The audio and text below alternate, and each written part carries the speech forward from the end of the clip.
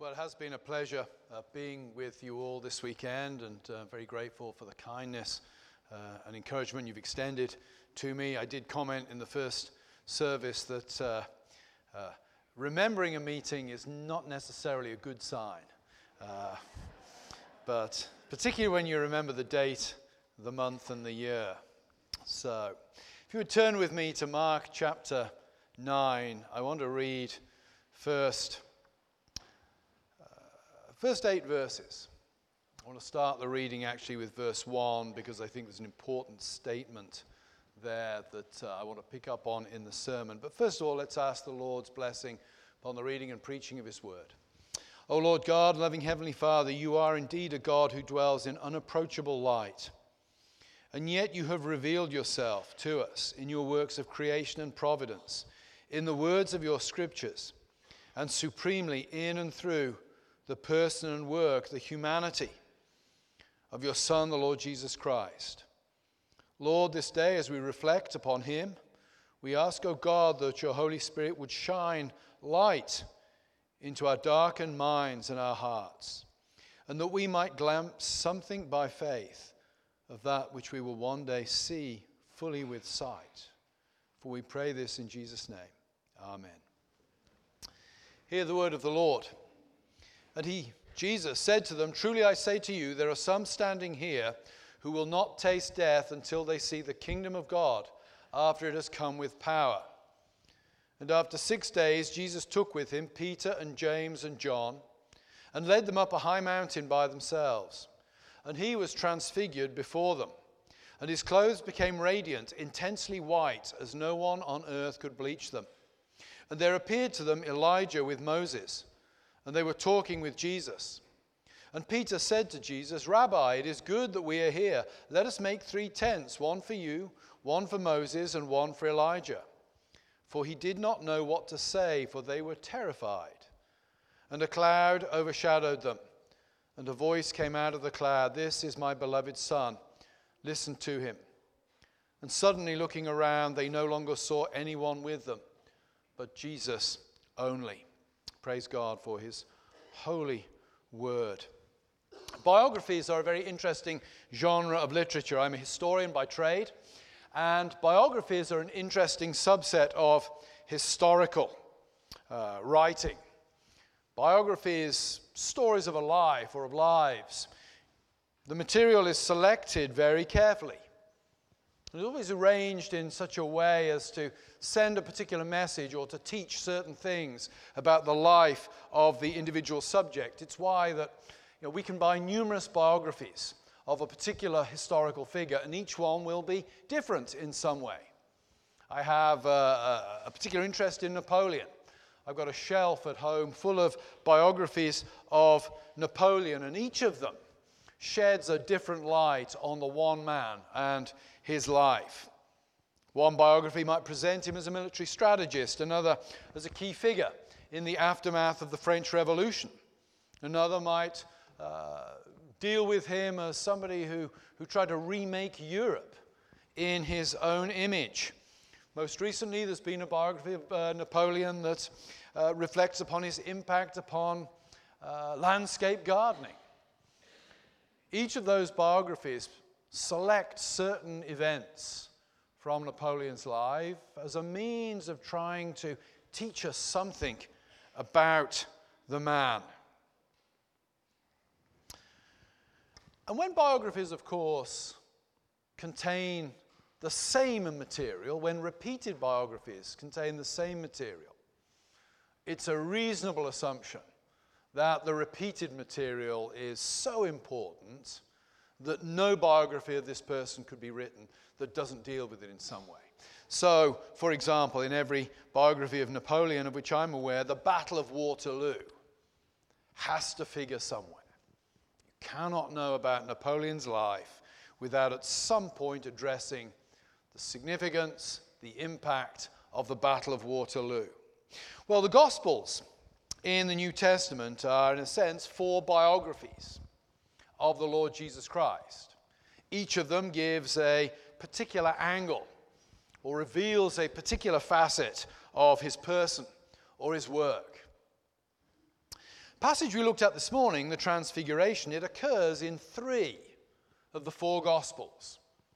It occurs in Matthew, Mark, and Luke. Now, if something occurs in one Gospel, it's clearly important. The Bible is a divinely inspired book. There are no wasted verses.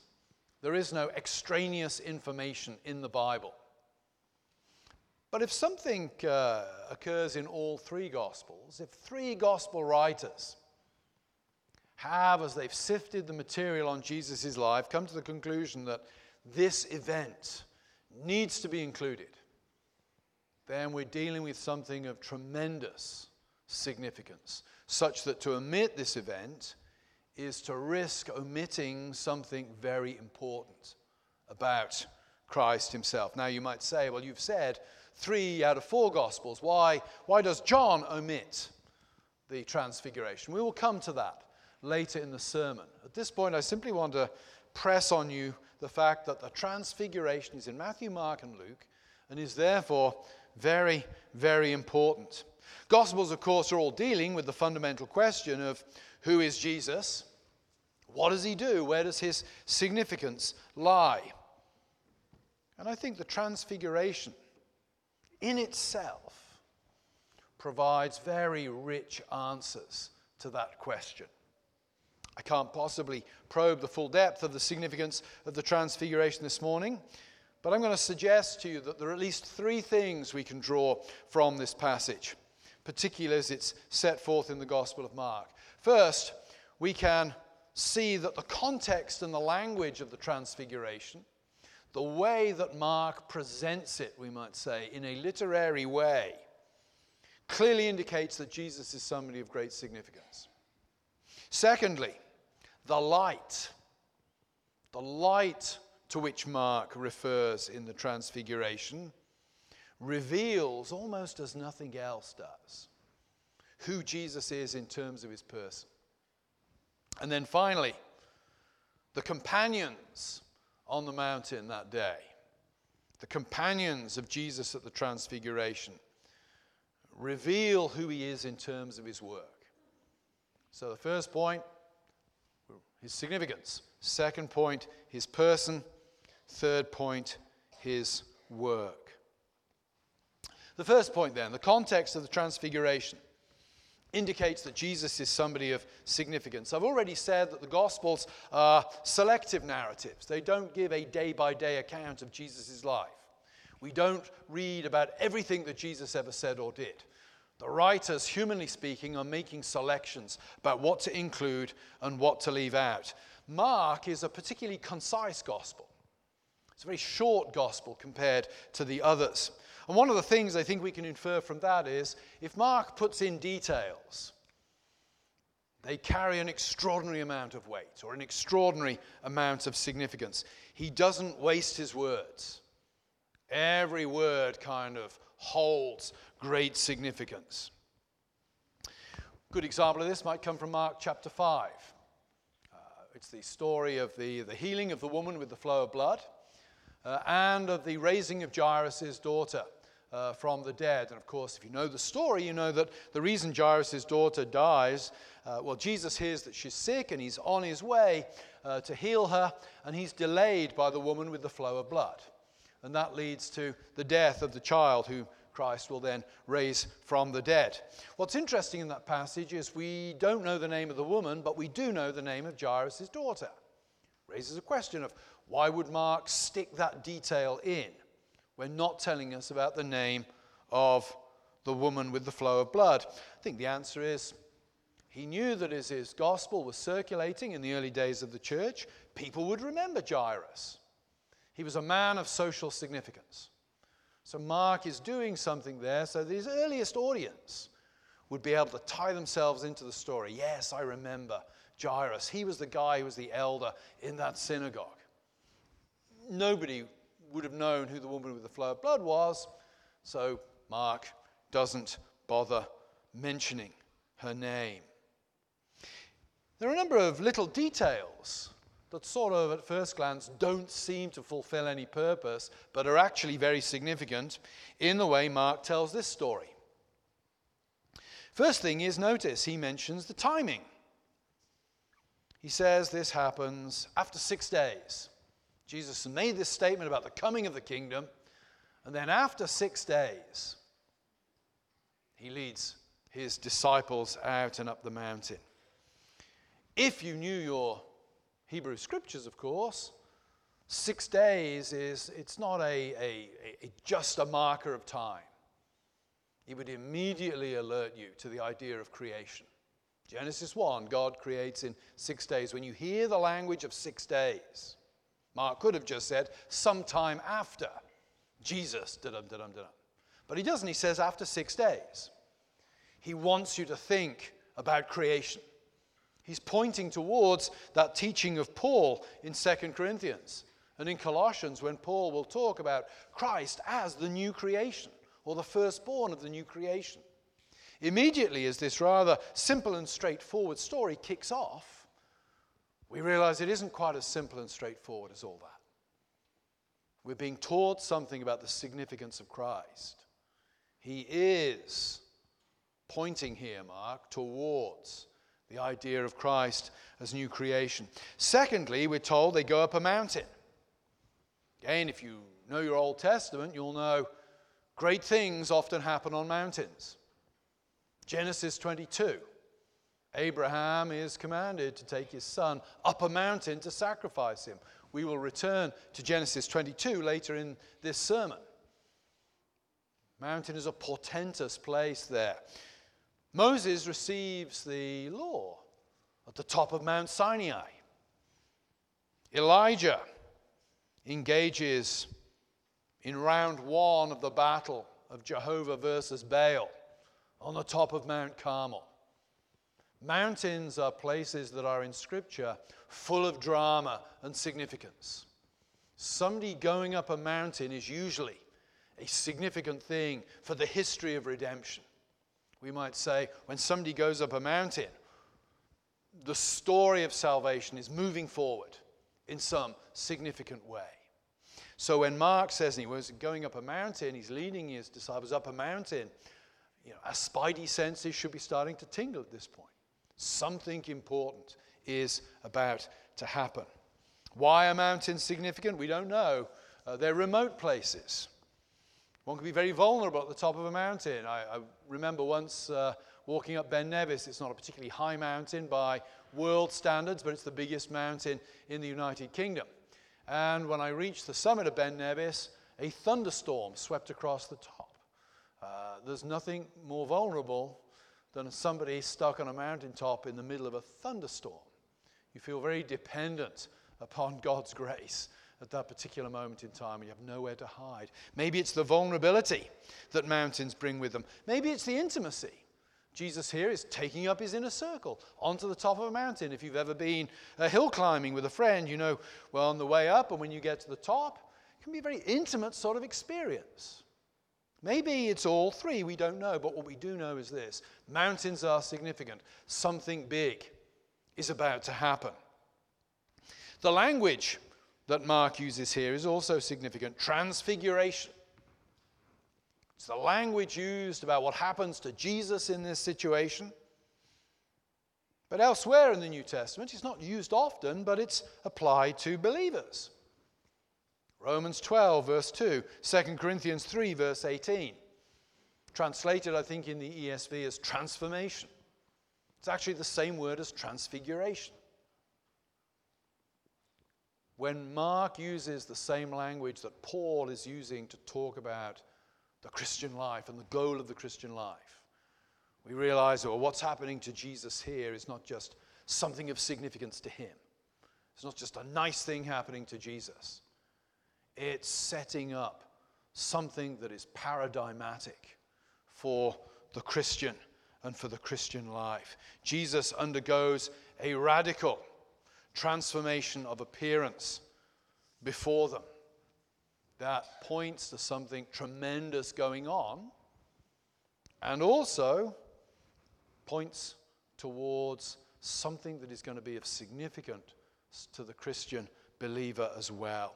So the first thing is the whole way this story is being set up should be alerting us to the fact that this is something that is going to be spectacular And it's also going to be of urgent personal significance as well. Brings us to the second point. The light of the Transfiguration reveals who Jesus is in terms of his person. We're told in the text that his clothes became radiant, intensely white, as no one on earth could bleach them. White clothes are incredibly impractical. I'm inclined to say they're incredibly impractical generally. Though I tilt towards wearing white shirts because I don't know if there is a strict term for this condition, but I don't know what colors coordinate with other colors. But I do know that any tie goes with a white shirt. So I put a white shirt on, I can grab any tie from my drawer, and my wife isn't going to humiliate me by sending me back to change the tie to another color. Other than that, white is generally a very impractical color because it gets dirty very quickly, particularly in the kind of world that Jesus is working in here. Dirty, dusty world of the ancient Near East. White is not practical. And yet, his clothes go white. Well, the first thing I think we might draw from that is something here is being indicated about Jesus' purity. White clothes often function as a sign of purity. Most notably, of course, at weddings. Most brides, in my experience, wear white dresses. Why do they wear white dresses? They wear white dresses typically as a symbol of their purity as they approach marriage. The bride will come in wearing a white dress. It's a symbol of unspoiled purity. I think Jesus' clothes glow white here because one of the things we're meant to understand is this is a pure man. This is a man in whom there is no stain of sin. There is no dirtiness. Something's being revealed. Secondly, we hear about the radiance. Radiant and intensely white. Radiance, I think, points us back to the Old Testament, to God's glory. The shining radiance of God's glory. And it also points us towards light. Light is fascinating. It's used in the Bible, of course, as a way of describing God. God is light. Prologue of Gospel of John talks about God as being light. You'll find references to God as light in the Old Testament. In some ways, it's a perfect metaphor for God. Why? Well, light is very mysterious, isn't it? Light is everywhere. It's invisible. But if it isn't there, you can't see anything. That's odd. I look out today on you before me, and I know the room is full of light. But I don't see the light. I see you. You're illuminated by the light. We know, of course, from the Old Testament that God is one upon whom no one can gaze in his glory and live. Another thing about light is this.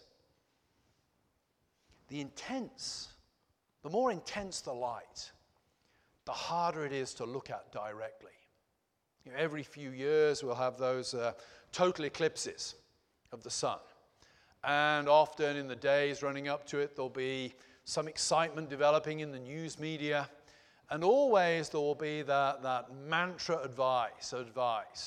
Don't look directly at the eclipse. If you're going to look directly, make sure you've got special glasses that filter out the light. Or maybe look at the eclipse in some sort of mirror that filters out the light. Because if you look directly at the sun, waiting for it to be eclipsed, you're going to damage your eyes. You're going to damage your retina. You're going to damage the cells at the back of your eye that enable you to see things. You cannot look at the sun directly with impunity because it is so intense. Well, imagine if God is light, he is far more intense than the sun. Looking directly at God, we might say, would blind you immediately. Which raises the question, how can we see God? How can we see who God is? Well, here we get a good example of that. ancient theologians, particularly a man called Gregory of Nazianzus in the late 4th century, who were fascinated by the idea of God and fascinated by the idea of God manifest in the flesh. And the two things tie together. Think about it. God is invisible. So how do we see him?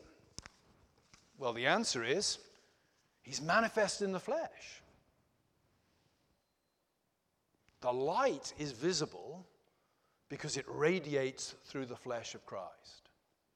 Maybe you've done this as a kid or maybe as an adult. You get hold of a flashlight. You're in the dark, you put the flashlight on and you stick it in your mouth. And your cheeks glow red. Anybody in the room can see your cheeks because they're glowing red. You don't see the flashlight light.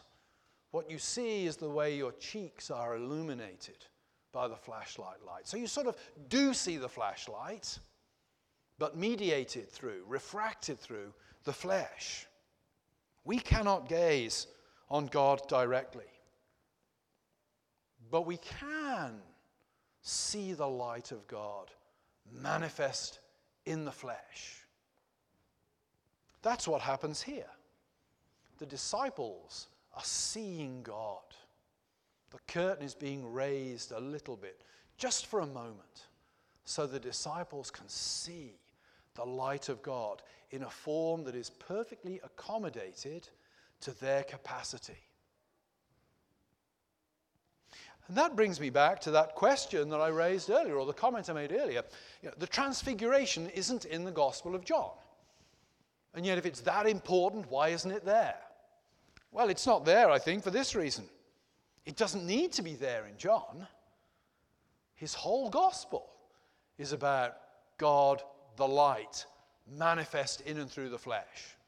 That's how he starts his Gospel.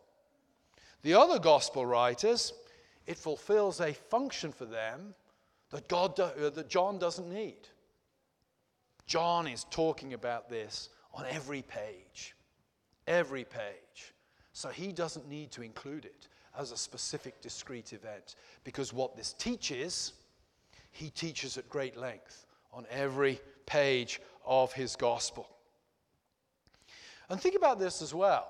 It's going to be significant. I'm going to come back to this a bit later. Seeing God is transformative. Think about Moses. When Moses goes into the tent and meets with God, and we have that wonderful phrase, I was giving a lecture just a week ago at a college in New England on friendship. And I used the verse in Exodus where we told that Moses would be in the tent of meeting, and there God would speak to Moses as a man, face to face, as a man speaks to his friend. It's a powerful verse. Powerful verse. When Moses would come out of the tent, of course, he would glow. He would have to cover his own face because he had been transfigured by being in the presence of the light of God. We'll come back to that in a few moments. So, secondly, I think the Transfiguration reveals to us who Jesus is. Jesus is God manifest in the flesh. We get a glimpse, we might say. We get a glimpse of the inner life of God there in a special way. Thirdly, the companions at the Transfiguration reveal who Jesus is in terms of his work. Number of companions on the mountain that day. We have the amazing appearance of Moses and Elijah. Moses, I think, well, who is Moses? He represents the law, doesn't he? And Elijah, well, he's one of the greatest of the prophets. We have the law and the prophets. Remember that passage at the end of Luke where Jesus rebukes his disciples on the road to Emmaus. He rebukes them. He doesn't just say to them, you got it wrong, let me explain. He rebukes them as foolish and slow of heart to believe because they did not see how the law and the prophets culminated in him. Here we get it. Transfiguration. By bringing in Moses and Elijah, points us to Christ as the fulfillment of the law and the prophets. Of course, both men were themselves associated with mountains. Mount Sinai, Mount Carmel. Both, we might say, were transfigured. Moses would glow when he came out from the tent. having talked to God face to face, as a man might speak to his friend. Elijah is whisked up to heaven.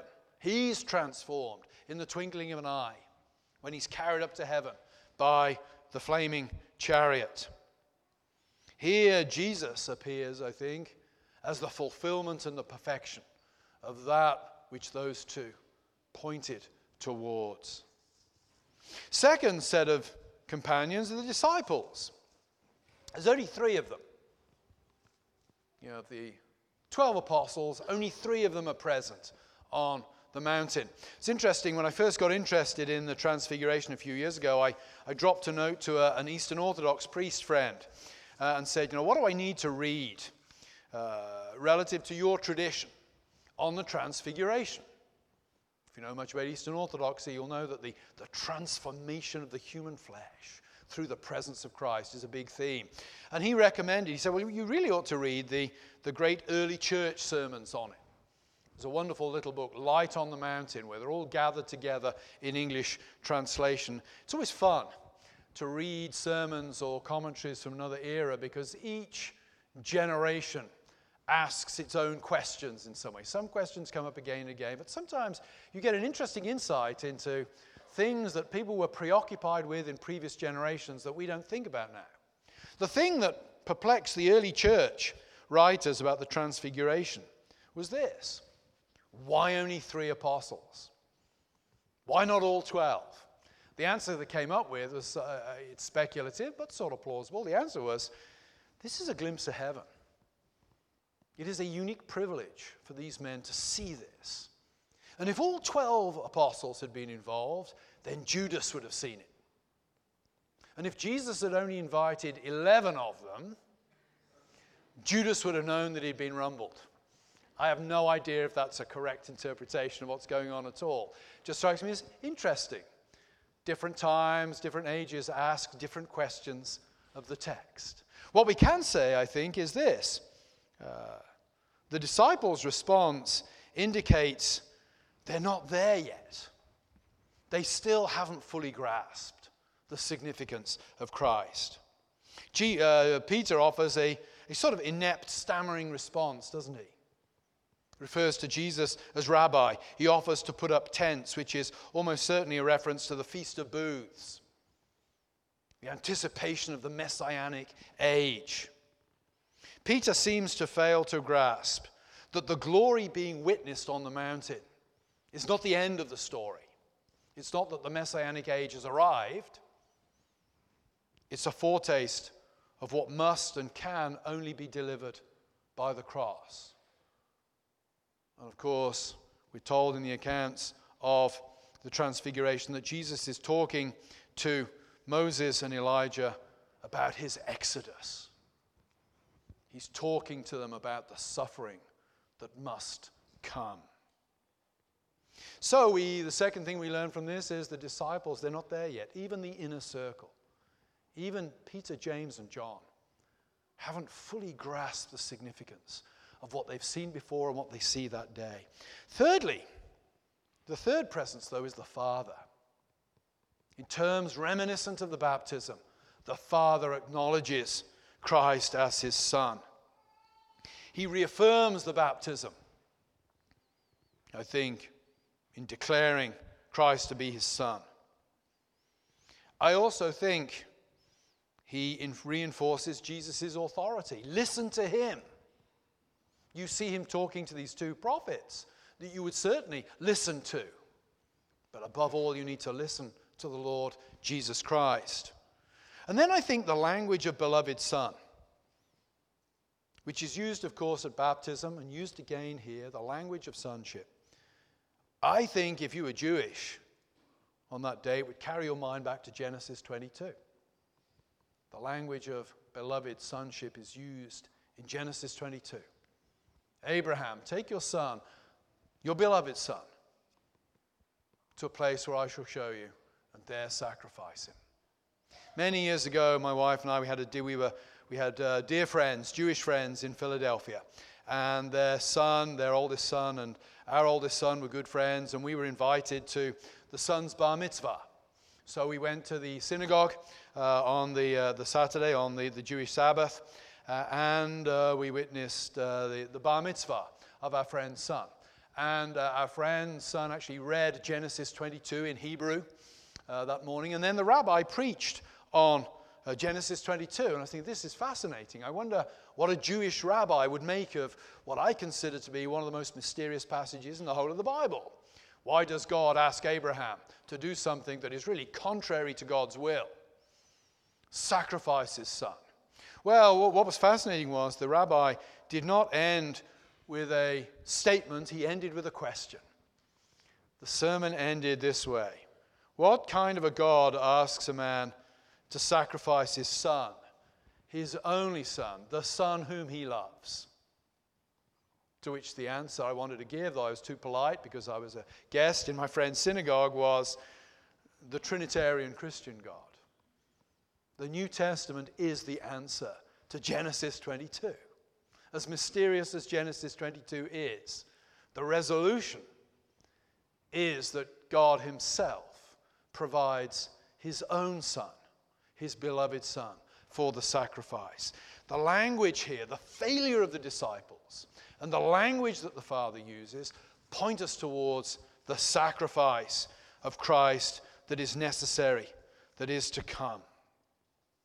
So as we close then, how might we draw some practical ideas from this passage? What difference should this passage make to us today? Well, first of all, I would say to you, it's a key passage in understanding who God is. It's a Trinitarian passage. The Father addressing the Son. It's a Trinitarian passage. Secondly, I think it teaches us that Jesus is God. And it also teaches us something important about God's revelation of himself. Jesus is God manifest in the flesh. How do we know God? We might say the deity shines out through the flesh of the Lord Jesus Christ. It gives us as well, therefore, a glimpse into the nature of the kingdom to come. Why do I begin my reading with verse 1, which is really a sort of the tail end of a previous discourse? Well, in that discourse, Jesus says, some of you standing here today will not die until you see the kingdom of God coming in its power. And Mark, who brilliantly structures his gospel in many, many ways, immediately moves us to the Transfiguration. What is Jesus saying there? Some of you are going to see me transfigured. What you see in the Transfiguration is an anticipation of the coming kingdom of God. What can we say? Well, it's, as I used the language earlier on, the curtain is just momentarily lifted before it drops back again. But one day, the curtain will be lifted. And we will gaze upon Christ, transfigured before us. Perhaps you wonder, what is heaven going to be like? What are many mysterious things about heaven? I'm pretty confident in saying it will not look like sitting around on a cloud with wings playing a harp. That's the sort of popular idea of heaven, isn't it? There is a long and hallowed tradition in the history of the church that says heaven will be a vision. Sometimes it's called the beatific or the blessed vision. If you want to get a sort of a beautiful attempt literarily to express this, look at the closing sections of Dante's Paradiso, the great medieval Italian poet attempts to try to communicate what the blessed vision will be like in poetry. It's powerful and it's moving. You might say, well, yes, but what will the blessed vision be? What will it be like? What will its content be? I'll say this: it will be gazing upon the flesh of Christ, transfigured for all eternity. We can never, even in eternity, gaze upon God as he is in himself, because we're finite. We're incapable of grasping the infinite God. What we are capable of grasping is God as he has accommodated himself to our capacity. We may not be able to look directly into the torch's light, but we can see the cheeks of our friends glow red in the dark when they put the flashlight into their mouth. So I use the word torch there. It means something different in America. Torch equals flashlight in English. Well, in English. You speak English too. I do not wish to be ethnically insensitive at that point. What will heaven be like? It will be gazing upon God, refracted through the flesh of the Lord Jesus Christ. You may say, well, that sounds a bit boring. For all eternity, just gazing at the resurrected flesh? No, it won't be boring at all. It'll be transformative. When Moses spoke to God face to face as a man speaks to a friend, he was transformed. Those who stand in the presence of God will be transformed as they gaze upon the deity shining through the flesh of the Lord Jesus Christ. And it will be glorious. How is it that Paul in 2 Corinthians, after going through that great litany of all his sufferings, say, and yet all of this is but a light momentary affliction compared to the eternal weight of glory that is to come? What does that weight of glory look like? It looks like the glorious being of God shining through the flesh of the Lord Jesus Christ. I don't know many of you. I don't know any of you well. I don't know many of you. Many of you I don't know at all. But whatever you're facing this week in your life, however serious the challenges are, however great the struggles you are facing, you can relativize them. You can relativize them by bringing to mind what is to come, the eternal weight of God's glory. And what does that look like? It looks like the Transfiguration. Praise God for revealing himself in this way to his disciples at that moment. Let us pray. Lord God and loving Heavenly Father, we do thank you for revealing yourself to us in the Lord Jesus Christ. We would ask this day that the light of your countenance might indeed shine upon us, that we might know by faith now that which we will know fully by sight in eternity. For we pray this in Jesus' name. Amen. I'm going to close with the Aaronic blessing from number 6, and notice the language of face and shining. The basis of the Aaronic blessing is fulfilled, of course, and found in the Lord Jesus Christ. The Lord bless you and keep you. The Lord make his face to shine upon you and be gracious to you. The Lord lift up his countenance upon you and give you peace. Amen.